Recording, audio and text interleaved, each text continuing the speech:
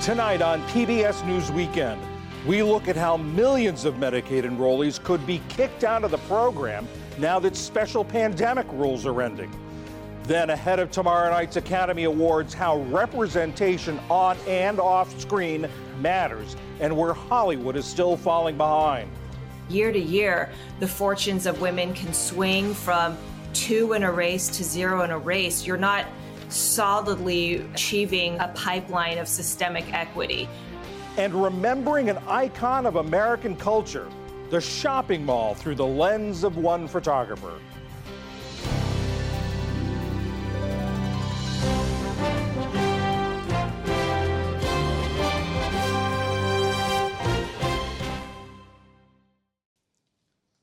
Good evening, I'm John Yang. California's deadly storm season seems to just keep getting worse. After days of torrential rain, a river levee failed in Northern California overnight, triggering flooding and water rescues. Elsewhere in the state, the threat of flooding has thousands of people under evacuation orders. Some roadways have washed away. The heavy rains and melting snowpack are forcing officials to open the floodgates at some of the state's reservoirs for the first time in years. And more rain is on the way early next week. It was 3 years ago today that the World Health Organization declared the COVID-19 outbreak a pandemic. The WHO says it's still not ready to say the public health emergency is over, even as people around the globe have resumed their normal lives. More than 1.1 million people in the United States and nearly 7 million people worldwide have died from the virus. Globally, COVID continues to kill nearly 1,000 people a day. 3 American women are missing in Mexico after crossing the border 2 weeks ago to sell clothes at a flea market. Mexican authorities are investigating the disappearance of the 2 sisters from Texas and their friend. In all, there are 112,000 missing persons nationwide in Mexico. More than 500 of them are Americans. Indonesia's most active volcano, Mount Marapi, has erupted again today, sending clouds of hot ash into the sky and an avalanche of lava down the mountain slope. No deaths have been reported, but the eruption forced the country to pause tourism and mining activity. Indonesia is on the Pacific Ring of Fire and has more active volcanoes than any other country. And U.S. skier Mikaela Shiffrin is now the most successful World Cup skier ever, male or female. Her slalom race win today in Sweden was her 87th victory, surpassing Sweden's Ingemar Stenmark's record that had stood for 34 years. From now on, every win, Shiffrin is going to set a new record. Still to come on PBS News Weekend, what the lack of women in film, both in front and behind the camera, means for the industry. And remembering the once ubiquitous, now disappearing shopping mall. This is PBS News Weekend from WETA Studios in Washington, home of the PBS NewsHour, weeknights on PBS. During the pandemic, enrollment in Medicaid, the public insurance program for those with low incomes, surged more than 28%, and the uninsured rate reached an all-time low. That's largely because Congress temporarily blocked states from kicking people off Medicaid, even if they were no longer eligible. But that ends starting at the end of this month, and as many as 15 million of the 84 million current enrollees could eventually lose coverage.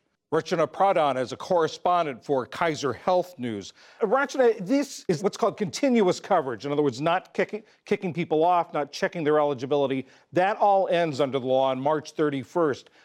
Is this all going to happen at once on April 1st? Or are people just going to be, who are no longer eligible, just going to find out they're not covered? No, I think it's pretty unlikely that someone immediately on April 1 would get a letter saying, you don't qualify, you're going to lose your benefits. States have about a year actually to complete this whole process. And part of that is because the Biden administration and Congress, frankly, are trying to make sure that we have enough time, they have enough time to go through everyone to make sure that people aren't kicked off unnecessarily when they may still qualify. But the other thing too is because we have unprecedented numbers of people on Medicaid right now, it's going to take a lot of time. So they have about a year. And every state's timeline might be a little different. Some are going to move faster than others. Are there some states who are already checking? There are states that have begun to notify people that their benefits could end soon. They've begun sending letters to people letting them know that technically, starting in April, if they get a renewal notice and they don't furnish information that's needed for the state to confirm that they still qualify, they are at risk of losing their benefits. So that will be starting soon, but it could be months from now before someone actually receives that kind of notification. And in the meantime, they'd be covered. Right. In the meantime, they're still covered. So, Richard, are we essentially going back to where we were before the pandemic, where there is a Medicaid gap? People who earn too much to qualify for Medicaid, but too little to qualify for the subsidies under the Affordable Care Act. So yes, the states where Medicaid was not expanded, the eligibility was not broadened under the Affordable Care Act, those states are, of course, disproportionately there in the South and the Midwest. They are going to have very restrictive eligibility levels once again for especially adults without children. Because, of course, Medicaid, it covers so many people that how you qualify based on your income varies depending on whether you are a senior in a nursing home, whether you are a pregnant person who's currently receiving Medicaid, whether you're a child. So I think the risk really, people who are trying to ensure that coverage is maintained for those who are eligible, certain people are at higher risk for losing their benefits, especially adults without children and parents and their children. Those are people who are, I think, especially vulnerable. Why? Why those groups particularly? Children in particular, a lot of the time their health insurance status will depend on those of their parents. And so if the parents aren't insured, they're not necessarily going to get their children insured. But also, certain groups who are on Medicaid, they're more likely to experience instability in their income, in their housing, in their jobs. And so those people tend to they don't always stay consistently on the program. So I think those people are the ones who maybe they qualify for Medicaid at certain points in the year, but then at other points they don't. And so for a state, they need to be able to reach those people to really ensure that their income is within the limits that Medicaid prescribes. And as you say, in a normal year, they're constantly checking to see people's income levels, to see where they're living, to make sure they're still eligible. This sounds like a huge administrative task to go through the entire rolls. Talk about the fear that people who are qualified are going to get dropped. Well, it's been a long-standing problem, even before the pandemic. It was a long-standing issue to get a hold of people who are on Medicaid, right? This population, they're low income, they tend to be more transient, they have unstable housing, unstable jobs. All of that, of course, was compounded during the pandemic. But as a result, if you're trying to confirm that someone still qualifies, you have to be able to reach them. And you're not necessarily going to be able to, especially when people have had so much instability in their lives over the last 3 years. A lot of Medicaid verification work is still done through paperwork. It's hard paper, it's letters that are sent through the mail. It's not the most tech-savvy area in terms of trying to get a hold of people. And so it's very common that mail won't be sent back to the state or it gets sent to the wrong address to begin with. And I think that is the risk in all of this, because as we know, this is the largest Medicaid renewal effort really in the program's history. It's never been this big. And politically, it's very tough to take away a benefit or something take away something that people are getting from the government. Do you think, is this going to renew the debate or the push to expand Medicaid nationwide, even in the 11 states that didn't do it under the Affordable Care Act? I think it will depend on the extent to which people lose their benefits. I think it's safe to say there are people who are receiving coverage right now who should not still be on that program because of their income or because they've moved out of state, for example. But that being said, if you start seeing tremendous numbers of people losing their benefits, especially when they might still qualify, then I think you could see a push again, used as a reason to expand eligibility levels more broadly in the states that tend to be more restrictive. Rachana Pradhan of the Kaiser Health News, thank you very much. Thank you for having me.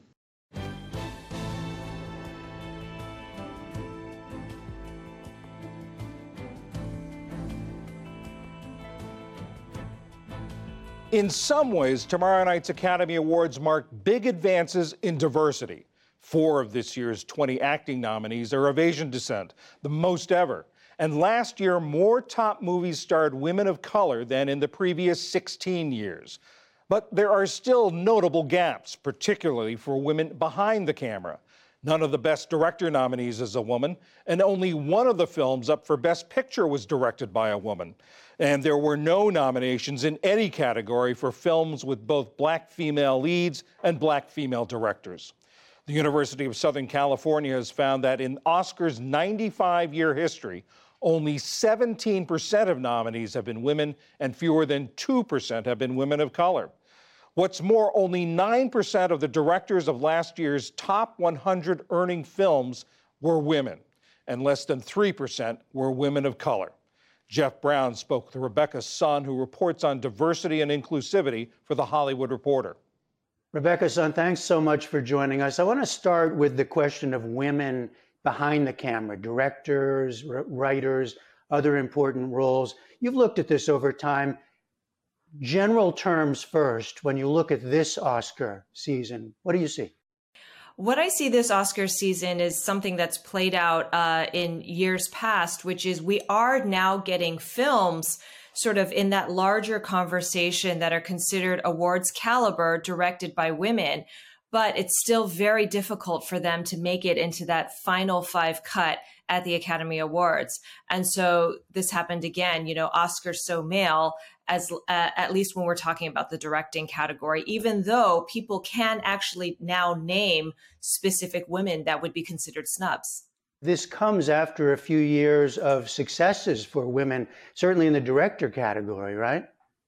Yes, absolutely. And when we talk about success, we should also say that this is relative success, right? Certainly the fact that we've had, Greta Gerwig in the conversation, that we had Chloe Zhao, that Jane Campion, win Best Directing Oscars is it's light years from how it was simply a decade ago. I think that there's such a difference between a trend and sustainable change. As long as we're still at a precarious point where year to year, the fortunes of women can swing from 2 in a race to 0 in a race, you're not solidly achieving sort of a pipeline of systemic equity. We don't worry year to year if any men will make it into the race. That is literally a question that nobody has asked. But that's still a question for women. Will any women make it into the race this year? As long as that question still exists and is a realistic one, we haven't really achieved systemic change yet. Now, another thing you've long looked at is Asian American actors. It's a notably big year in that regard. How big a moment, how big a sign of change would this be? I do think that things began to change after Parasite in 2019 won basically every Oscar that it was nominated for, but it was not nominated in a single individual acting category. And that sort of emphasized a trend that we had seen in years past, where films with predominantly Asian casts like The Last Emperor or Crouching Tiger, Hidden Dragon would be very acclaimed across the board, but would receive no recognition for its individual actors. This year's Oscars is a record high, with 4 Asian actors across the board being nominated. So that is very significant from the past. But I will say it's significant because it was so minimal to non-existent before. And criticism from people in Hollywood of color continues. One notable piece was Gina Prince Bythewood, the director of The Woman King. Yes, absolutely. It's notable because we are no longer in a media ecosystem where there aren't worthy performances, where there aren't awards caliber films about and made by Black people. And this year, Black women in particular. Movies about Black people, particularly when they're about Black women and by Black women, are sort of seen as specialty films. They're seen as films that are not for a quote unquote general audience. They sometimes might be seen as homework or obligatory. Movies about Black women are still kind of painted with an asterisk, and perhaps that affected its chances at the Oscars. We all pay a special attention at this moment, right, at Oscar season. But really, the issue is about the pipeline that kind of feeds into the movies that get made and even have a chance, right? Absolutely. And the pipeline is something that there are people in the industry who have been working on it for a very long time. I think that you are seeing those dividends begin to pay off in terms of more women getting shots at shooting studio movies, movies in different genres than just, romantic comedies and small domestic films. But, award season is always the very tail end of that pipeline. It's one thing to get your movie greenlit, to be released, to be distributed, to be marketed, and then to be recognized is kind of that final piece. And so progress is slow as was expected, but that pipeline is being built. So with all the attention on the Oscar films, this is a good chance maybe to tell our audience about some films that you love that you wish more people got to see that didn't get the acclaim or the attention. One film that I thought, it was so small that I understand why not a lot of people saw it, but Aftersun. It's a first feature from a female director, Charlotte Wells. It's about a young girl who goes on a vacation with her father and sort of tries to learn a little bit more about what his interior, or in retrospect, is learning more about what his interior life was like. It's heavily implied that vacation was the last time she ever saw him. I also really liked Till. It's about the aftermath of the lynching of Emmett Till, but the way in which it's treated is really different from how I feel like filmmakers have traditionally treated stories about brutality against Black people. It's very conscientious in what it chooses to show and what it chooses not to show. And in so doing, I think, conveys a very powerful message about the significance of the image, especially when it comes to how we depict racialized violence. I just thought it was a really instructive movie and not as exploitatively traumatic as I think some feared it would be. Rebecca Sun of The Hollywood Reporter, thank you very much. Thanks, Jeff.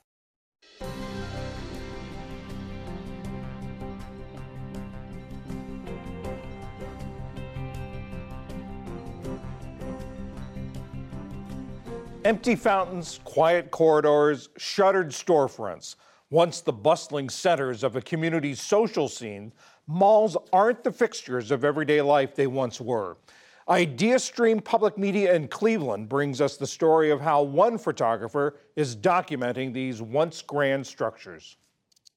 So this photo is of me, and I was 18 months old, and my mom had me at Chapel Hill Mall, and she was approached by a photographer from the Akron Beacon Journal who asked if her child would pose with some tiger cubs.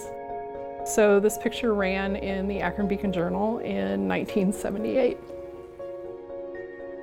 My name is Jessica Anschutz. I am a documentary photographer and a storyteller.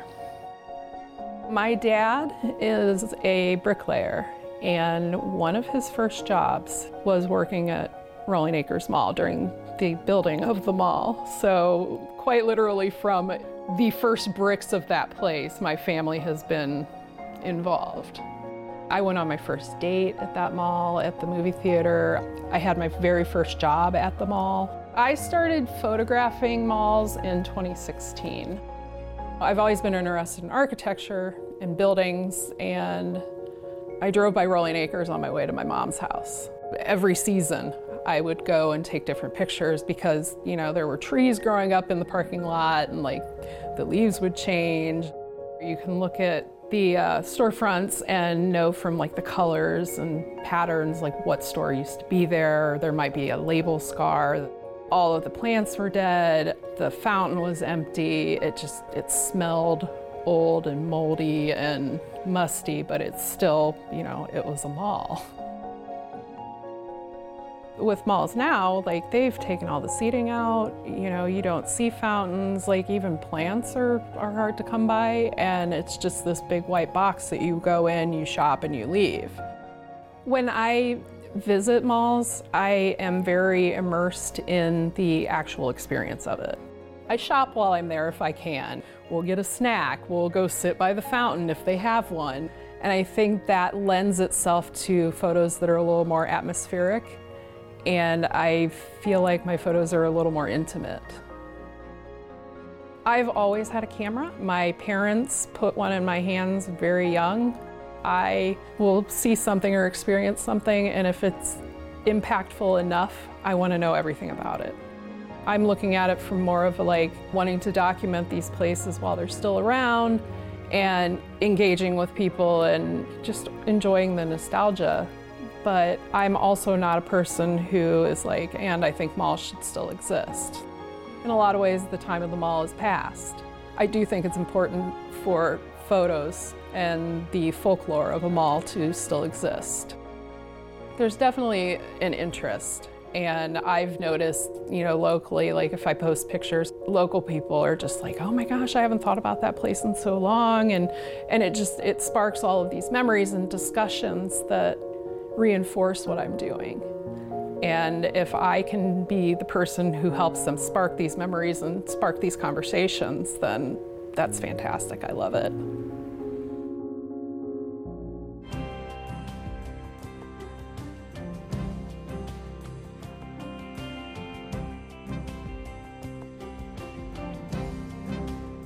Online right now, ahead of tomorrow night's Academy Awards, see our coverage of all things Hollywood and film, including interviews with nominees. All that and more is on our website, pbs.org/newshour.